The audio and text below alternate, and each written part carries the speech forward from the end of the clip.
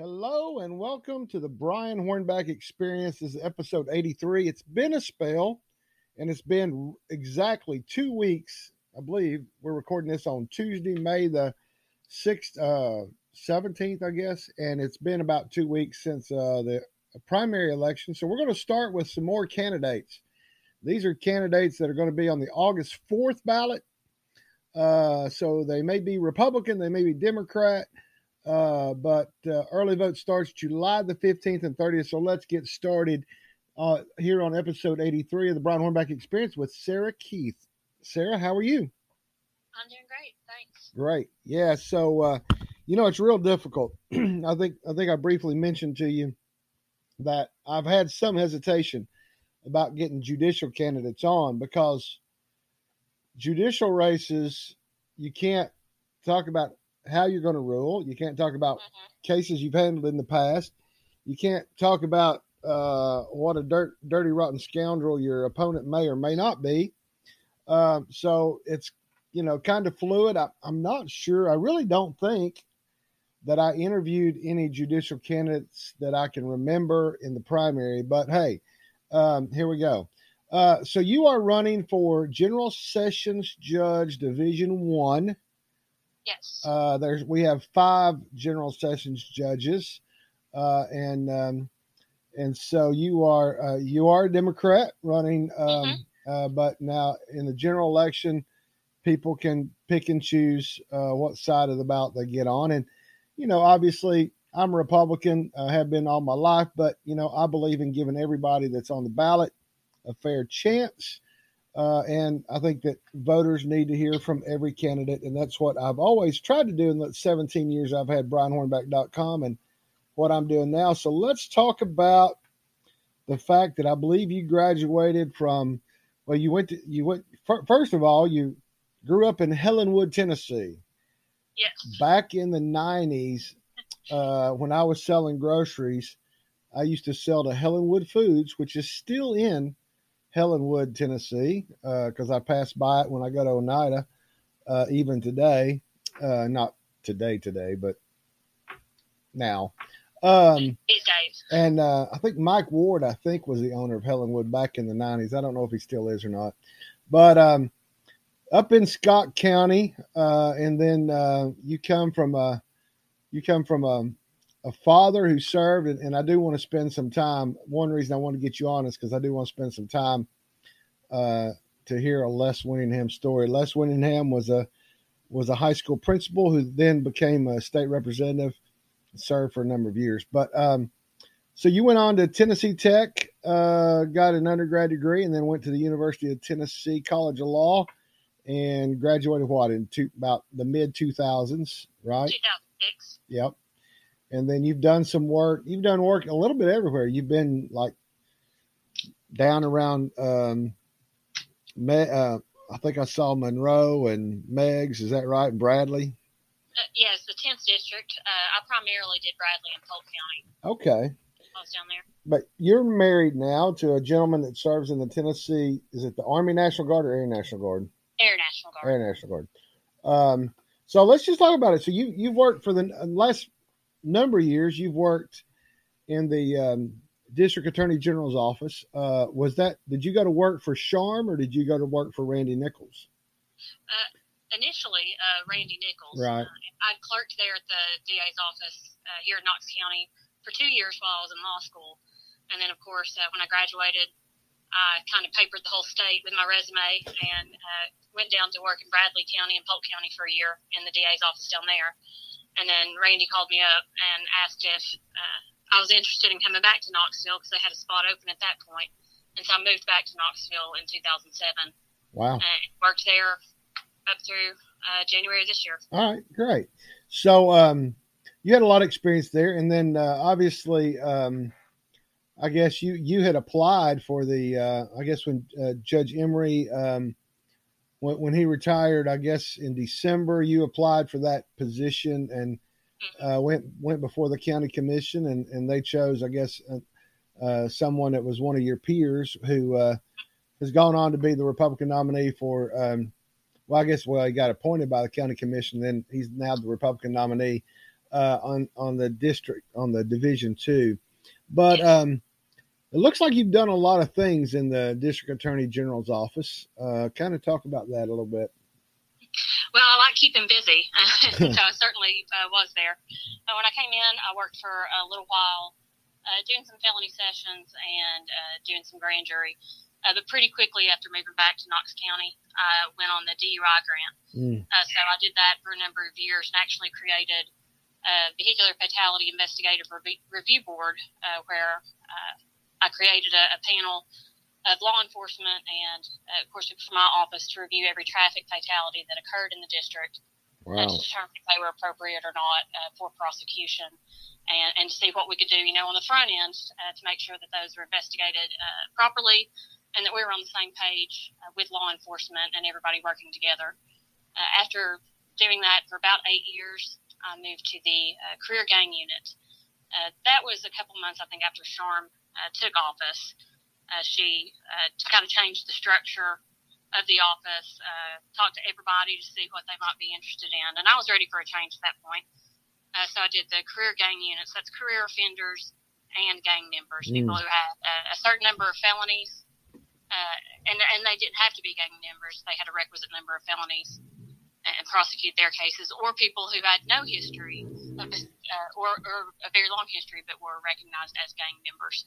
So did a pretty broad variety of cases of that. You get a lot of property crime, but also violent crime, your rape, robbery, murder, that kind of thing, in addition to, burglaries, like I said, the property crime.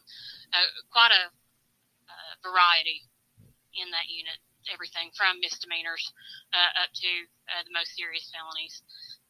Several years doing that, and then the opportunity came to go to the child abuse unit. So I did that for 3 years, where we reviewed with the Child Protective Investigative Team and Internet Comms Against Children, some other care partner agencies. We reviewed all of the physical, mental, emotional, any kind of abuse case, sexual, that was referred in Knox County. We reviewed those along with DCS, again, members of the CIPIT, Child Protective Investigative Team, law enforcement, members from Children's Hospital, the folks who do forensic interviews, review all of those cases to determine, again, which of those are appropriate for prosecution or not. And then, of course, take care of those, shepherd them from the investigation through the charging process and all the way through jury trial or plea, depending on how those worked out. I've got I know some folks in law enforcement that have been assigned to the Family Justice Center, and they have to deal with crimes against children, and I can't imagine having to go home with knowing what happens in this community with child abuse, just based on what we read in the newspaper. And I'm sure what we read in the newspaper or see on the news is pales in comparison to what you all would see in dealing with those cases. So that is, I commend anybody that can endure that work and attempt to get justice served on folks that abuse children. So in January, you've gone into private practice now, and now running for General Sessions Judge. How's now being in private practice, you have to, I guess you have to get out and hustle up work. And how are you transitioning into private practice now? I'll tell you what, between campaigning and doing private practice on my own, I have 2 full-time jobs. So it is a lot of work, but it's also a lot of opportunity. It's not necessarily what I planned on the outset, but I think sometimes things happen for a reason. Sure. And I think this falls under that. It is a great opportunity to do things that I haven't done. And despite having a wide amount of experience there at the DA's office, I'm getting more civil experience now. And I've always tried to be impartial and objective in evaluating cases when I was negotiating those with the defense bar. But it's certainly a good experience to see it from the other side and evaluate it from a different position, which I think, again, makes me a better professional in whatever role I'm in the justice system. And so it's really interesting getting, again, a much broader experience even than I'd had in the past, taking on some civil cases, taking on some criminal defense, doing some consultation work, different things like that. So I'm trying to look at it as adventure and not think about what my to-do list is right now. Exactly. Well, it's pretty lengthy, but hanging in there. And I noticed on your website, alexsarahkeith.com, and I'll give everybody your website and your Facebook, Twitter, and Instagram here toward the end, but I noticed that you talk about one thing you'd like to see is a mental health court similar to what we have in the drug recovery court. I think that's what they're calling it now. Yes. And the other courts. I guess you've seen from your experience in the District Attorney General's office, and I think all of us that are paying attention see that mental health crisis, mental illness is a crisis in this community because of the closing of Lakeshore, because of the fact that we're having to incarcerate individuals who have mental illness issues. And I mean, they even, the county even stepped up to do the thing with Helen Ross McNabb over off Western Avenue. But, I think a lot of what we see in homelessness, and in other crimes, I think we all can identify that a lot of that is coming through mental illness and whether they're being treated or not treated. So talk about what you would like to see this is an 8-year term. So obviously working with the other 4 sessions judges, what you would like to see in the mental health court that you've got a good idea about. I'll tell you, I think every stakeholder in the justice system agrees that we have to do more to address mental health. And I think that includes the other 4 judges, law enforcement, DAs, criminal defense bar, and like you said, looking at homelessness when we're looking at landlord-tenant issues and plaintiff defense work in civil. We're simply not addressing justice when we have the mental health problems that are unaddressed that we have.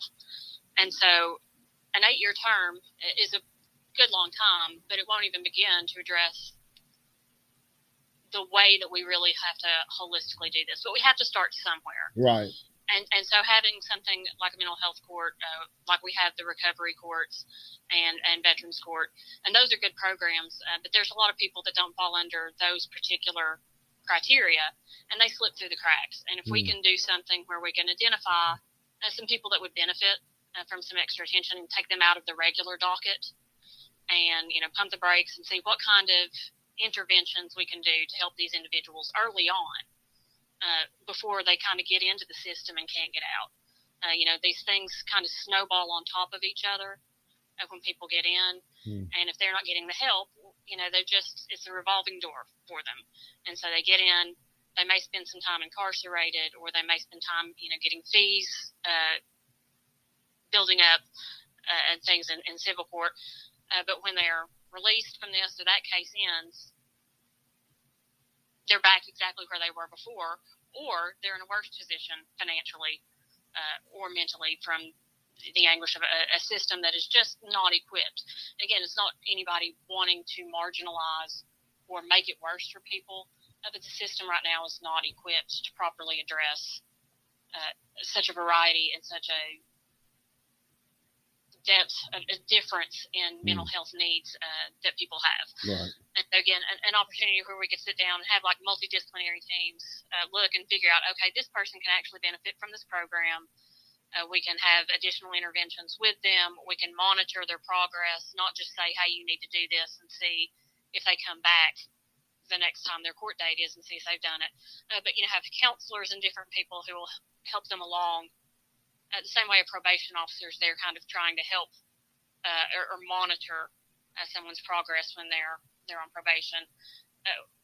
Having some other people that, they feel like there's somebody on their team who can help them with medications or diagnoses or counseling or whatever that is. And it's not going to be appropriate for everyone. Right. Certainly some situations that are far too serious or violent or different things like that, where these interventions just wouldn't be appropriate. But there's, I believe, a lot of cases where giving an effort would really matter to that person, and giving them an opportunity to get some treatment and things and make them a more productive citizen. I mean, that's good for them individually if they're getting those interventions, and it's good for the community to not have to worry about that person getting incarcerated or those problems becoming more serious or more violent or anything like that. So I think it's going to be worth it to try to implement some interventions and help some people early on. Is it going to be a magic bullet? Is it going to fix everything for everybody? No. Right. I never try to mislead people like I'm going to fix all of justice for everyone. But I think it matters for individuals. Well, and I think we've got to look at it on that individual level and see what we can do for folks. Well, everything has a speed bump along the way. I mean, when the drug court got started, we had the speed bump of of the judge that was assigned to that having a problem of his own, and I think that's, I mean, obviously that's been cured, and so the drug courts, I think that obviously was handled with a criminal court judge, but I mean, I think everything can get improved, but we got to start somewhere. So. Well, we're about halfway in, so I do want to talk a little bit about the fact that your father was a public school principal, I believe, and got elected at some point as a Democrat in Scott County to the Tennessee legislature. But what some people listening may not realize is that Scott County was pretty well considered a Republican stronghold. I mean, that's where our United States Senator Howard Baker, you came from Helenwood and Huntsville. I mean, right there where Howard Baker lived, Howard and Senator Baker and Miss Joy lived and raised their family. We attended church together. Okay, yeah, and so that was a Presbyterian church, right? Yes. Okay, so just talk. You got any good stories about your dad from the legislature? Or during his time serving, when y'all were growing up and your dad was a state representative? I think it definitely colored the way we all grew up, because I was 4, I think, when Dad was sworn in initially. And you have a twin sister, correct? Yes, yep. I have a twin sister. We're fraternal twins. I have 2 older sisters who are identical twins. Oh, wow. And then an oldest sister who is single. So, wow. The group of us 5 girls. So Dad is eminently patient. I can tell you that. He probably enjoyed sometimes some of those drives back and forth from Nashville to Helen and having some quiet. He certainly had some. I mean, if he got off Interstate 40 in Crossville or Cookeville, he certainly had some winding roads to get back to Helenwood for sure. Yeah, and I think he usually did get off the interstate somewhere around there, or he would take side highways as far as he could. Of course, the entire district was 5 counties at that point. It was Scott, Pickett, Jackson, Clay, and Macon. So there wasn't a quick way to get from one end of the district to the other, and he generally preferred those roads to interstate anyway, but I truly don't know how he did it between being a principal and taking care of all of us, because he was at events and traveled back and forth all the time. It's exhausting. Even with my schedule right now, it's exhausting to think of what he was doing at the time. Oh, yeah, absolutely. But people would ask me how I became an extrovert or how I could go and talk in front of a jury or strangers. And it was because when I was 4 years old, my parents would hand me a stack of push cards and say, "See those strangers? Go hand them a card." That's awesome. So that was good to get that out of my system, get that kind of training. But I think, just watching the way Dad, and of course Mom and Dad, very much teamwork kind of effort, but just the way they treated people. People that they knew had voted for him and people that they knew had not voted for Dad. But they tried to be decent to everybody. And if there was an opportunity to help somebody, they were bridge builders instead of bridge burners. And I think that is definitely something I've tried to implement. that it's just better to take opportunities to build relationships rather than hold grudges, or rather than tear that kind of stuff down. It's much better to try to make friends, because somebody who was against you in the past may change their mind. Oh, sure. When you treat people like people. Well, at the end of the day, if they don't change your mind, you can still sleep at night knowing that, again, you treated people decently and you behaved the way that you didn't embarrass yourself, didn't embarrass your family. Right. Now, tried to do what was right. How many years? That's something I've tried to learn. How many years did he serve in the legislature? Oh, goodness. He was there from 84 to 2010. Yeah, well, I remember 2010. So 84. Wow. My first volunteer time in politics was when I was 16 in 1986. So that's interesting. But now you do have a story of Ronald Reagan coming and visiting your Presbyterian church, right? Well, yes, again, because Senator Baker was there and had invited him. At that point, I was an infant. Right. That was 1982, spring of 1982.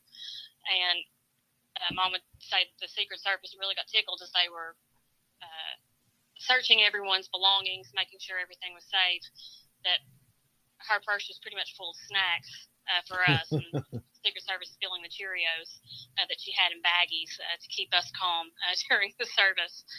So probably not the contraband they're used to searching for. Wow. That's just fantastic. Yeah. And so is your father just enjoying retirement at this point? Yes, he is. He's in Cookeville these days. Okay. A couple of my sisters, the two older identical sisters, live in the Cookeville area, and so he is on granddad sports and recital duty. Oh, nice. So how many grandchildren are there with 5 daughters now? Well, my twin and I, we have the grand pets for them. Okay, that's cool. Carrie has 2, Shannon has 2, and Allison has 2. So. Okay, so 6, right? And Carrie has 2 stepkids. One of them's a little older. He's in the Navy. Oh, wow. So he's not around for Dad to watch his sports and stuff. And other stepkid is younger, but he comes on Christmas and everything. So technically the ones that are around when we have the whole family around, right? We've got 7, and if the oldest one's in from the Navy, we've got 8. Dad's wrangling. Your dad's district, I don't know what you call it, but John Mark Wendell, who was in the district beside your dad, he's now left the Democrat Party this year and going to run as an independent because I think the Democrats were going to challenge him, and so he's now run as an independent. And I tell you, I guess that only leaves Sam McKenzie and Gloria Johnson in Knox County, because I would put my bets on John Mark to win even as an independent in that district at this point. But that's probably a safe bet. But so that's so from the plateau east, it just leaves Sam and Gloria, and of course the Republicans have their eyes on Gloria's seat for sure. And of course they're running someone against Sam as well. But yeah, so.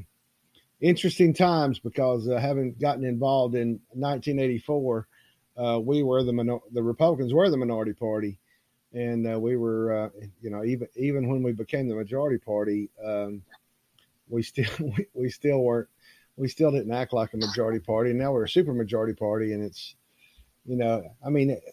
everybody has to align. If you're going to be involved in public service, you got to align in one of two. I mean, I've got libertarian friends, but I tell them, look, you're just not being serious. You got to align on one side or the other, and because it's just, you've got to align somewhere. But, again, I do want to reiterate kind of what you said and agree with you that, somebody that I may not have been able to support this election may be somebody that becomes a good friend and somebody I can support in the next election. So, it's things have changed over the last. Your dad in 2010. We're now 12 years later. Things have clearly taken on somewhat of a toxic situation, and I'm not just pointing fingers at one side or either side. Uh-huh. I'm pointing fingers at both sides. So, it's just, I mean, for me, it's, once the election's over, it's time to let whoever wins govern and move on. But I do appreciate you being on this podcast with me. Wish you well. I appreciate you having me. Absolutely. Well, and I do want to remind everybody. So, you can go to Facebook, and it's Sarah Sarah Keith Keith, the number 4 Judge on Facebook. It's Sarah 4 Judge on Twitter, and it's Sarah Keith 4 Judge, just like Facebook, on Instagram. And then the website is electsarahkeith.com. And so go ahead and let us know. I'll remind everybody again, early votes July 15th through the 30th.